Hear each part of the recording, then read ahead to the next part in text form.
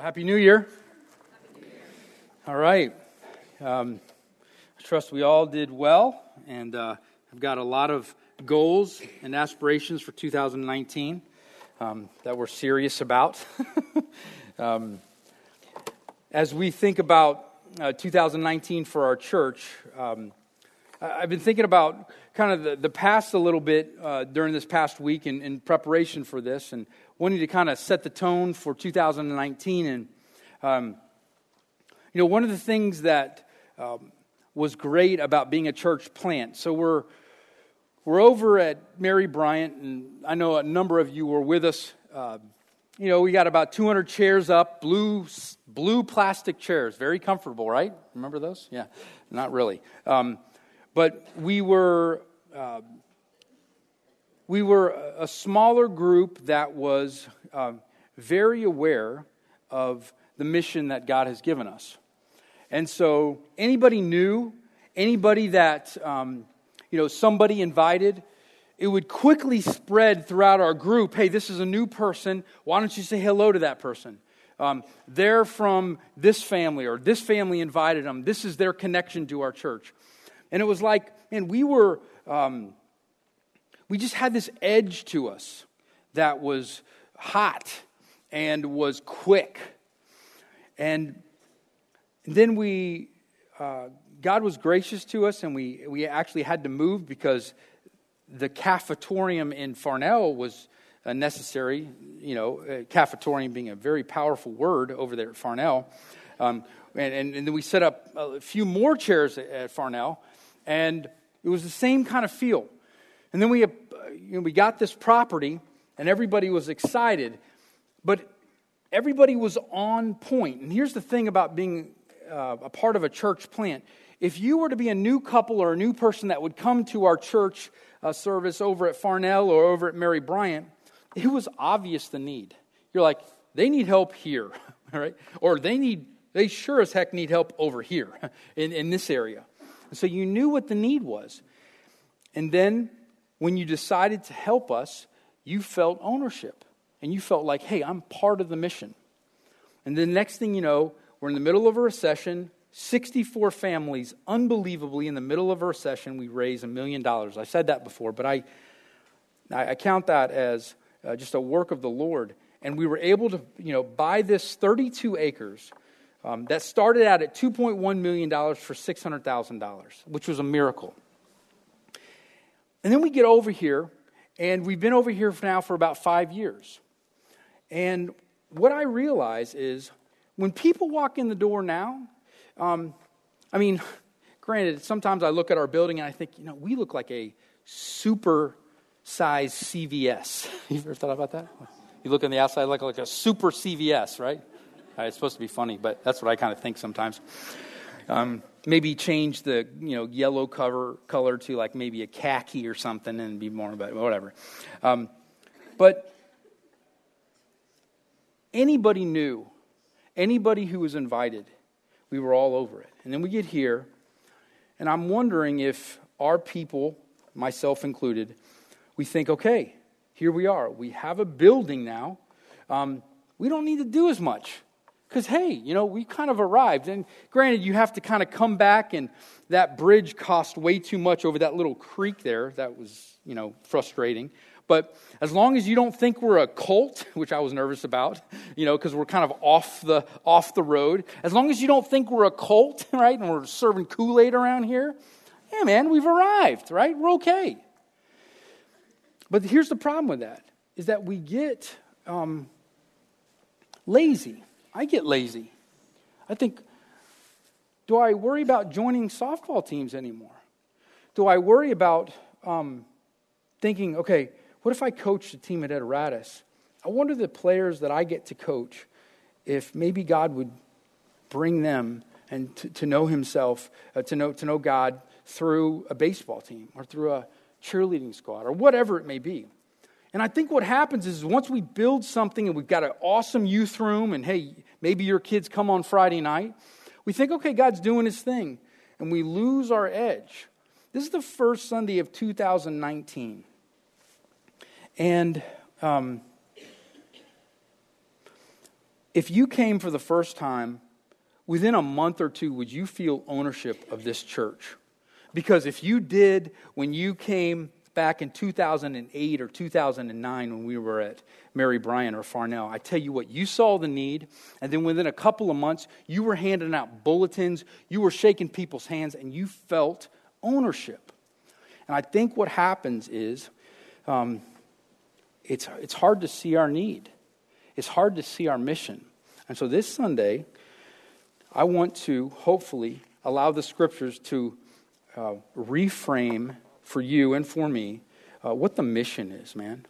I mean, is your heartbeat to see people know the Lord? Because we have a world out there that needs truth and it needs love. Amen? They need it. I need it and they need it. And I need to be reminded of this. So I'm, over this past week, I'm flipping through the stations, and I remember my aunt who has, I don't know if you have an aunt that's very, very expressive, and she's got these massive eyeballs, right? And whenever she tells a story, it's like, I just could not look at her. And she would go into this person, like this character, and she's like, my name is Rosanna Donna.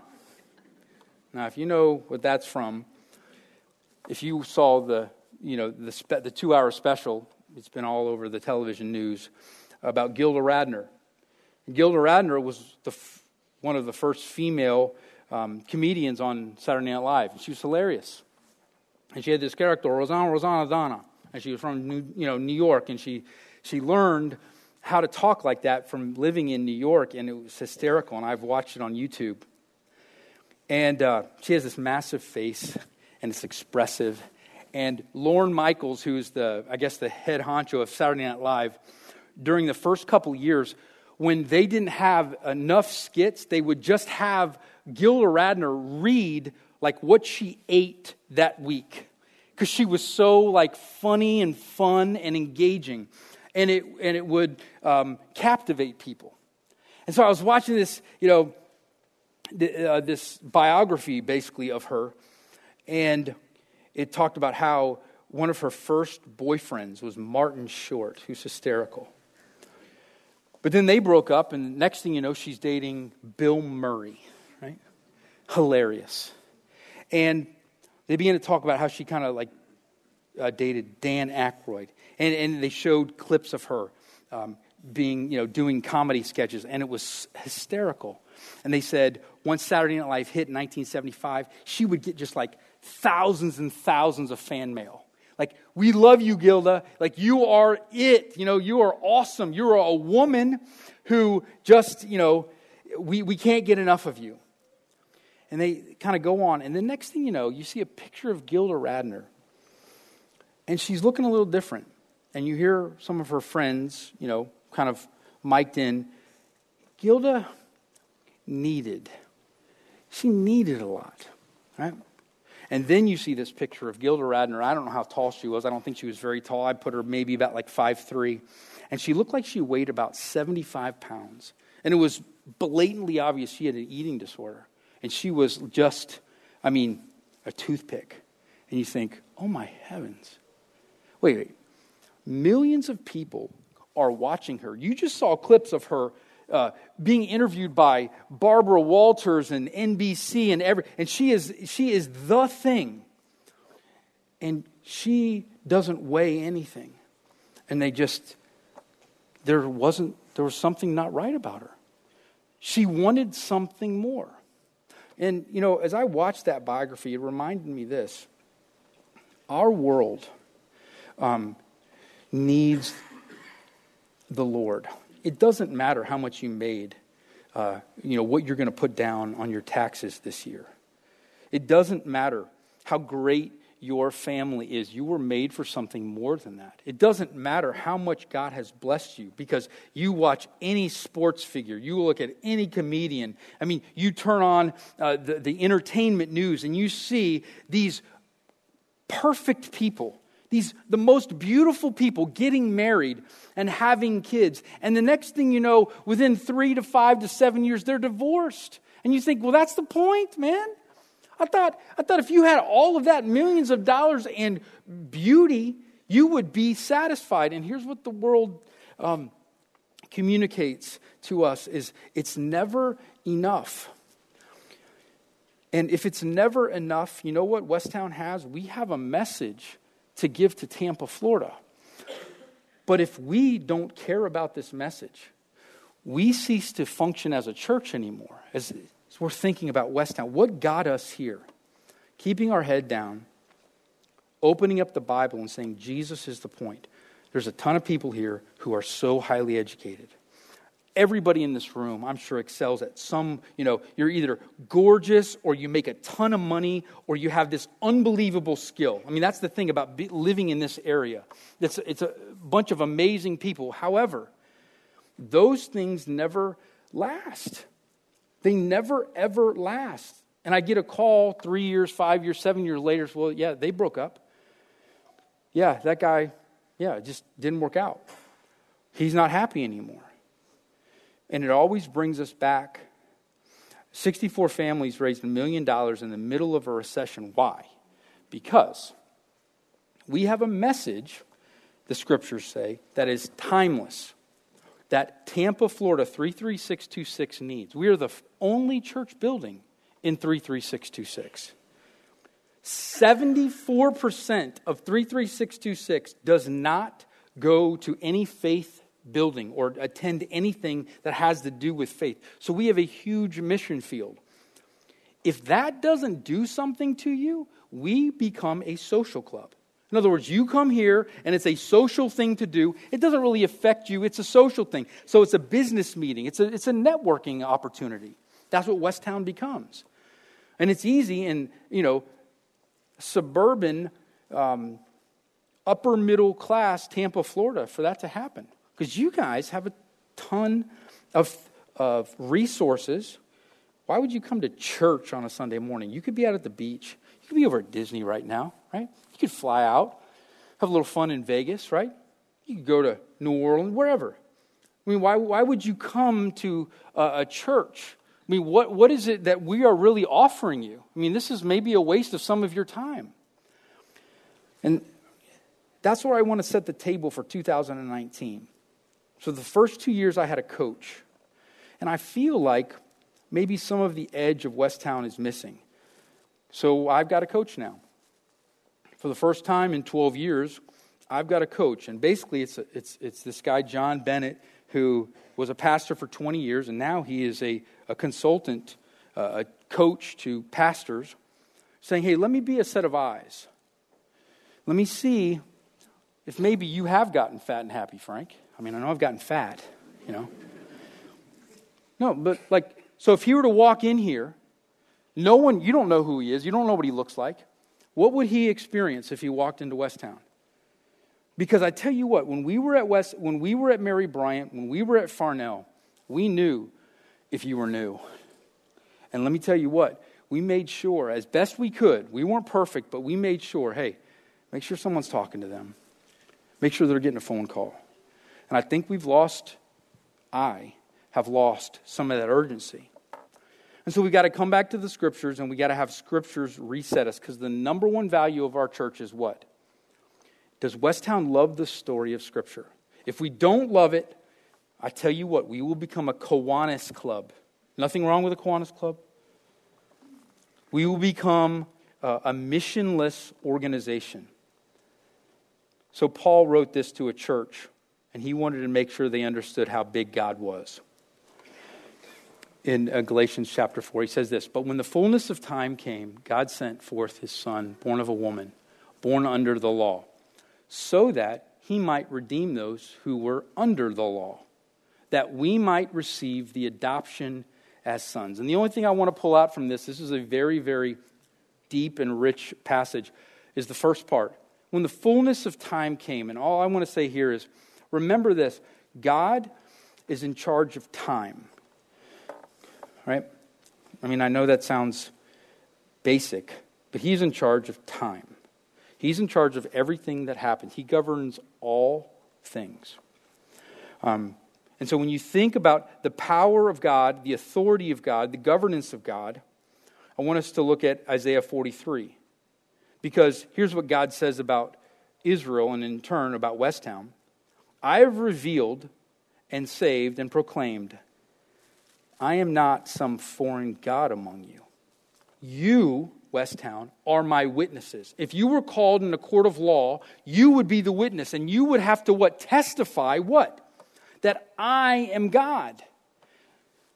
That's what I want your church, Frank. You're not a church if you don't have witnesses that would actually oath or swear that Jehovah Jireh, God the Father, God the Son, and God the Holy Spirit are God. And so here's a picture of the biblical world. All right?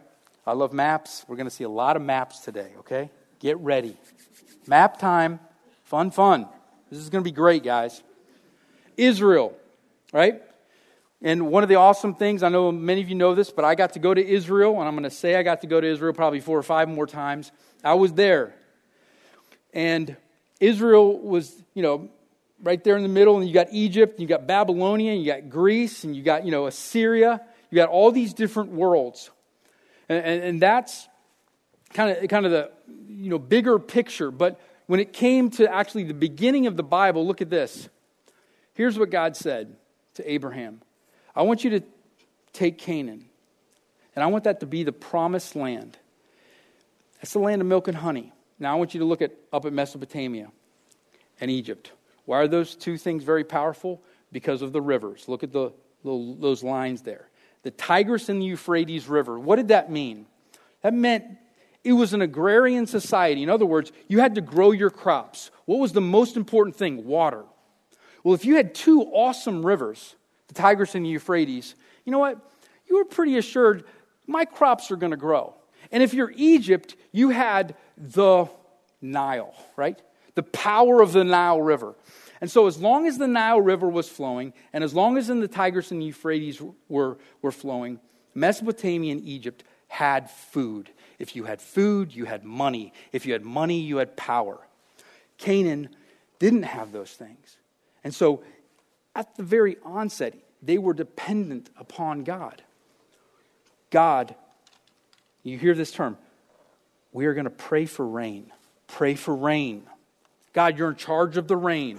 The prevailing winds that come from west to east, right? The storms that come. Send a storm to Canaan because we need it to rain, because we need crops to grow, because we want to actually have something to eat. And they were at their very onset fully dependent upon God for their very survival. Unlike Mesopotamia and unlike Egypt. And so when you think about Canaan, when you think about Israel, and just think you could replace Israel for Canaan, it's the same thing. I want you to hear this from King Solomon. At the heartbeat of Canaan was Jerusalem. The heartbeat of Jerusalem was the temple. The heartbeat of the temple was the Ark of the Covenant, or the presence of God. Here's what King Solomon, in his prayer, dedicating the temple that he built in 1 Kings 8 says this, and may these words of mine, which I have prayed before the Lord, be near to the Lord our God day and night, that he may uphold the cause of his servant and the cause of his people Israel according to each day's need, so that all the peoples of the earth may know that the Lord is God and that there is no other. And may your hearts be fully committed to the Lord our God, to live by his decrees and obey his commands as at this time, Westtown. What's the point? All people of the earth may know the Lord, may know that the Lord is God. What does that tell you? What does that tell me? So when I would join these softball teams, when I was just beginning to kind of move here and get into this area, I just wanted to not get in the way of the Lord. And every person was an opportunity for me. And my mindset was, okay, this guy is what? Created by God. The point Solomon says is that all the earth may know that the Lord is God. And so here's the point when you kind of extract that for your life. It's January the 6th. You started, 2019, is that all people matter to God. Who is the person in your neighborhood, in your family, at your work that you don't like at all? You know what? The truth is, they matter to God. Right? If you had to move to another city without, baggage with anybody that you came into contact with, everybody matters to God. That's the mindset I feel like, not perfectly, but legitimately, we had when we started this church. Anybody in our core group comes into, everybody matters to God. And so what do? We care for them as best we can, right? Everybody matters to God. The person that gets on your nerve the most, God's heart breaks for that person. What does that do to you? When you realize the whole point of the world is that all people would know the glory of God. All people. We had this party last night that went on really late. I could just hear the place was just thumping, right? And just like pounding till midnight. And, it was a little loud. Every person at that party last night in our neighborhood, every person matters to God. Every single heartbeat. Who do I think I am? Thinking I'm better than them. Thinking, well, I'm coming to church and we're going to open the Bible here. People here are better than those people. No. Everybody matters to God because the point of the world is what? That the earth, everybody may know that the Lord is God. Is that your purpose? Play out money, right? Play out your kids. Play out whatever it is less than that. And you know what? You will come up empty. We are in an age or in a time, a season right now where sports is everything. You watch it. You cannot get enough. You cannot win enough Super Bowls. I've said this before, but listen to Tom Brady when he says, after 5 Super Bowls, he says there's still something missing. You can't be perfect enough. You will always end up wanting something more. And that's what the scriptures teach us. And I'm wondering if Westtown believes that. Or if we believe we've arrived now, and now we're a happy little, upper middle class suburban church that's sold out. And we don't have an edge anymore. Because I tell you what, at Mary Bryant, when we didn't know if we were going to be able to pay the bills or ever get a building, the thought of a building was ridiculous. It didn't matter. What mattered was, telling each other, hey, I met this person, and they were searching. It mattered that when I was on the golf course at West Chase, and I had been praying for this person for 2 years, and finally that person says, you know what? Here's what I care about. I just want to be rich, and that is why I won't become a Christian or a member at Westtown. And he told me that to my face. And I almost wanted to weep because he felt safe enough to say that. And within 6 months, this guy came to know the Lord. He realized the money and his unbelievable resume would never give him peace. Do we have that edge? Does 2019, would you leave this service, 75 minutes, right? It's Communion Sunday, so it's going to be a little bit longer, and walk out of here because you don't want to talk to anybody, not realizing that there's people here in this room that are maybe here for the first, second, or third time. They don't know a soul in this town.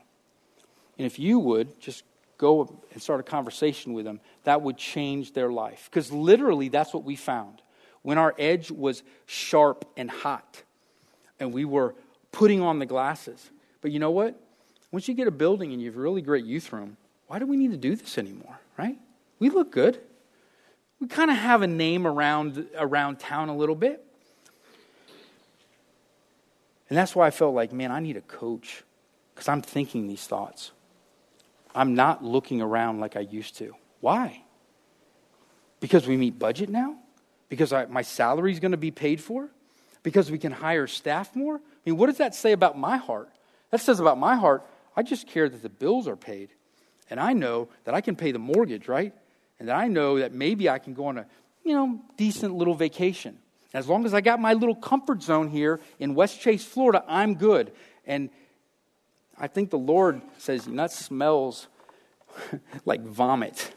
That smells like a church in the book of Revelation called Laodicea, where it says, you know what? You're neither hot nor cold, Westtown. You are lukewarm. And you know what God says? When he smells lukewarm, not hot or even cold, it makes him want to throw up. And praying about this and wondering where our church is, I get nervous. I'm like, God, help us. Do we have that urgency? Because it's one thing, right, to be urgent because you want the bills to be paid, because you want to make it as a church. It's another thing you just want to see people's lives change. And do you realize that it could be just a conversation that you have, a text that you make, you hanging out here a little bit longer today, reaching out to somebody that changes their life, that God will use that. And that's what he begins to speak to us, and I want us to look at. I want you to look at this. This was written in 740 BC. Okay?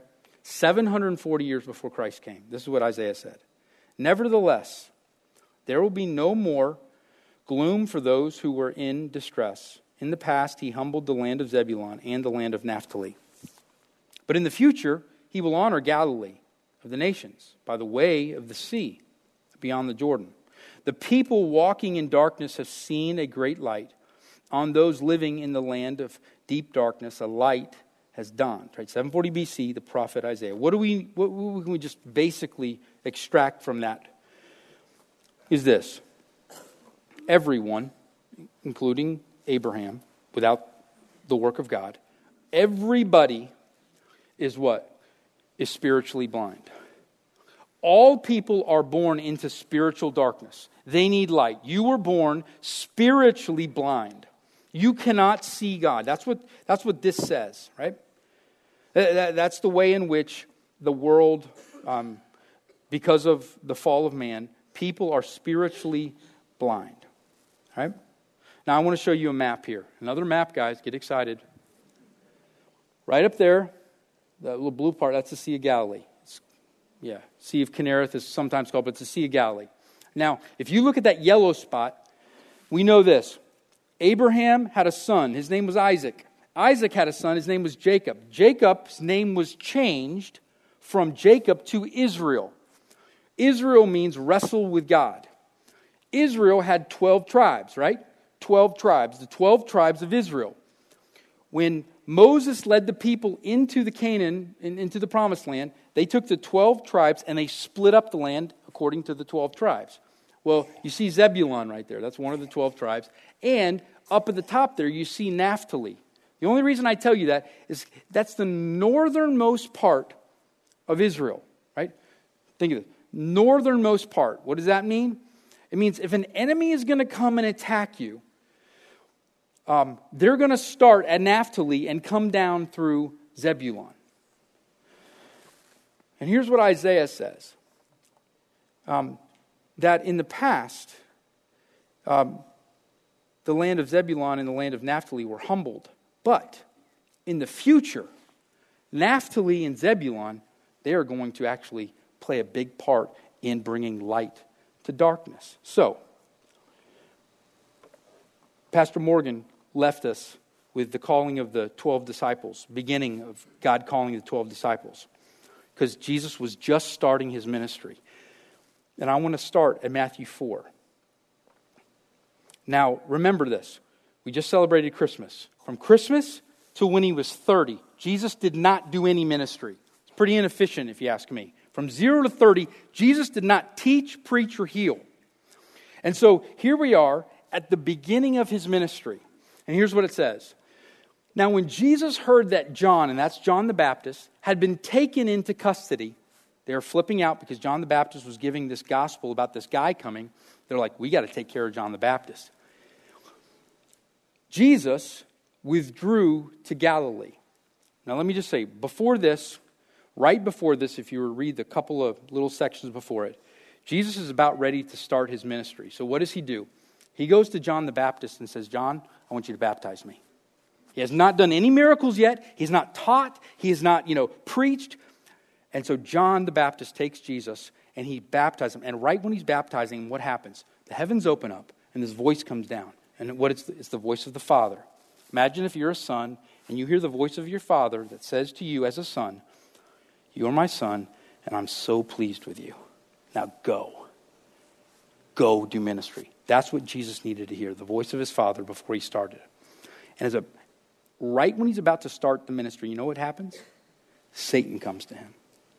And Satan says, "Now you're going to be with me, Jesus, and you're going to come out into the desert, and I'm going to tempt you."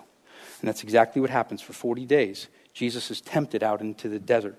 And it says Jesus was tempted. It's not a sin to be tempted, but he never sinned. It's not a sin for you to be tempted, but Jesus never literally committed a sin. And this is where verse 12 picks up. Now, Jesus had heard that John had been taken into custody, and so he's going to start his ministry. So where does he go? He goes to Galilee? What? This doesn't make any sense. Now here, look where Judea is. Now you can see Jerusalem. That is the heartbeat of Israel. What's in Jerusalem? The Ark of the Covenant, where, Harrison Ford and Raiders of the Lost Ark, right? I mean, that's the presence of God. That's the whole point, the presence of God. And so you realize that Jerusalem is in Judea. And then if you go a little bit north, it's Samaria. But then if you go really north, it's where? It's in Galilee. It's the farthest place you can go for a Jew away from what? Zion, and be in Israel. Well, if God is in control of time, if God is in control of people, do you think God can be in control and try to teach us a lesson through location? And that's what I want to tell us. That's what I think God is trying to tell us. Let's go to the next verse. Now, when Jesus heard that John had been taken into custody, he withdrew into Galilee. Leaving Nazareth, he came and settled in Capernaum. Okay, Jesus is about ready to start. So Jesus is up here. He was raised in Nazareth. All of a sudden, Jesus, literally, people of Nazareth kind of like don't want him around. And they say, "You go to Capernaum." So Jesus goes to Capernaum in Galilee, northern part. I was there 2 months ago. Top of Sea of Galilee, right? What's the point? What's the big deal? Jesus is going to start his ministry. Why would he not go back to Jerusalem? Go to the Temple Mount, right? Mount Moriah, where Abraham was about to sacrifice Isaac. For God so loved the world that he gave his only begotten son. That would be symbolic and powerful. No, he didn't. He goes to the northernmost part. Who lives there? Those that don't know the law. Those that don't know God. And Jesus says to you and to me, here's where I go. I go to the outer regions. I go to the place where there's not Christians. And I don't go hide myself in some convent or some whatever. I'm not saying there's anything wrong with that. But I'm going to go to what? I'm going to go to Capernaum. And what's the big deal about him going to Capernaum? Okay. Now when Jesus heard that John had been taken, I'm just going to go all the way to 14. This was to fulfill what was spoken through Isaiah the prophet. The land of Zebulun and the land of Naphtali. You're going to matter, Zebulun. You're going to matter, Naphtali. Let's go to this map. So there's Zebulun, right, in the New Testament. And there's Naphtali. And where's Capernaum? Right there. Jesus is going there to start his ministry. You know, Naphtali, Zebulun, you're in the northernmost parts. You don't think you're maybe like kind of in the heartbeat of God. No, you are. I promise you, I will use you. People, maybe didn't want to be with you or be around you. Here's what it says. We're going to jump to verse 15. The land of Zebulun and the land of Naphtali. Now, I need you to pay attention here because this is important. By the way of the sea, beyond the Jordan, Galilee of the Gentiles, the people who were sitting in darkness saw a great light. And those who were sitting in the land and shadow of death, upon them a light dawned. From that time, Jesus began to preach and say, repent, for the kingdom of heaven is at hand. Now, if you go back to verse 15 there, by the way of the sea, what would that mean? Look at this red line. Let's go to the next slide. Look up there. That red line right there. If you wanted to sell anything, if you wanted to be rich, during this time. Here's what you did. You took your goods and you traveled down the trade routes. And if you were a person of influence, you went from Mesopotamia all the way down to Egypt, and from Egypt all the way up to Mesopotamia. You were in the commerce, right? The world of commerce. You were where? You were in like I-75 and I-4 in Florida, right? You were along I-75, which is the vein of Florida. This is where Jesus decided to what? Start his public ministry. And he spent most of his time up in Galilee, not in Judea, not in Jerusalem. Yeah, he died there. Yeah, he came for the last weeks, but he did not spend a whole lot of time there if you trek Jesus. What is that saying? It says this to me, and I think it says it to you. Go to our next slide. We have to go to people. We cannot expect, because we have some building now, that they're going to come to us. Our heartbeat is to go to them, because Jesus spent most of his time in Galilee where the least amount of the Jews were. The people that didn't know about God, that didn't know the story of the 10 plagues and the, redemption of the Israelites from Egypt. Because his heart broke for them. And my question about our church is, does our heart break for the people of Tampa? Or is it about our comfort? Because I feel like maybe it's become that. And so John may come here, John Bennett, our coach, and I'm thankful that he will. And he'll come and no one is going to know what he looks like. And I wonder what he's going to say. If he's a first-time visitor, if our people will talk to him, if we will care. Because that's what Jesus did when he started his ministry. That's, I think, what we did when we started this church. And maybe we've lost that. And maybe we need to renew and remember our first love. Maybe that's what 2019 means for you.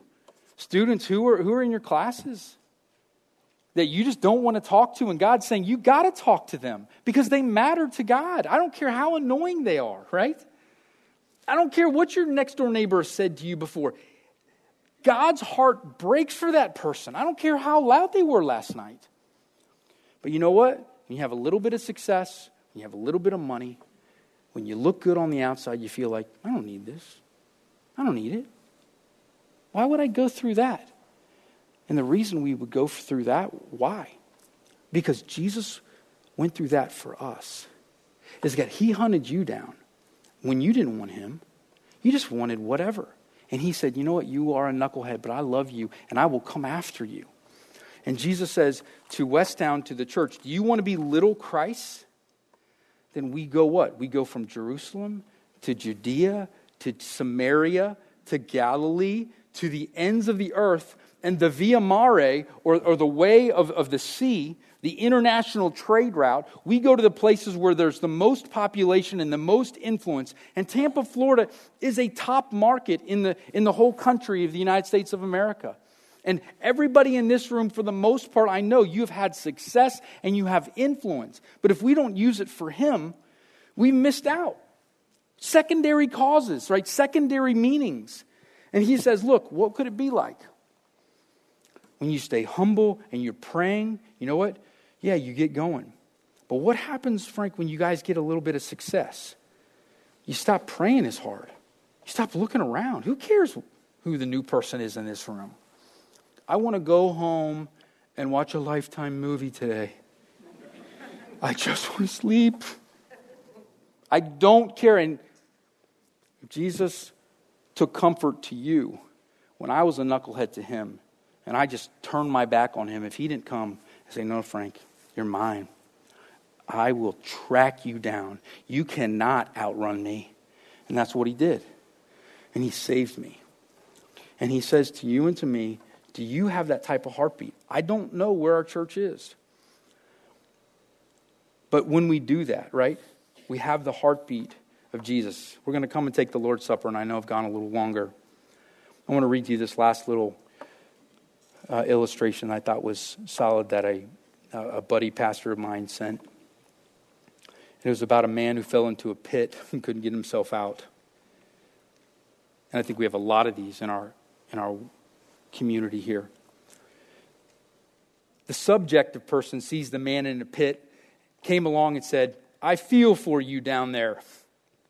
The objective person came along and said, it's logical that someone would fall down there. A Christian scientist came along and said, you only think that you are in a pit. The Pharisee comes along and says, only bad people fall into a pit. The mathematician calculates how he fell into a pit. A fundamentalist said, you deserve your pit. The Buddhist says, your pit is only a state of mind. A scientist calculated the pressure necessary to get him out of the pit. The county inspector asked if he had a permit to dig a pit. The county tax assessor came along and figured the taxes he owed on the pit. An optimist said, things could be worse. A pessimist said, things will get worse. Jesus, seeing the man, took him by the hand and lifted him out of the pit, right? Jesus went to him. Come on. I'm not going to talk about you. I'm going to be in it with you. I'm going to say, hey, let's get out of this. His heart breaks for you and for me because all people matter to him. And he says to you and to me, if you're to be little Christ, your heart has to break for people. Everybody matters.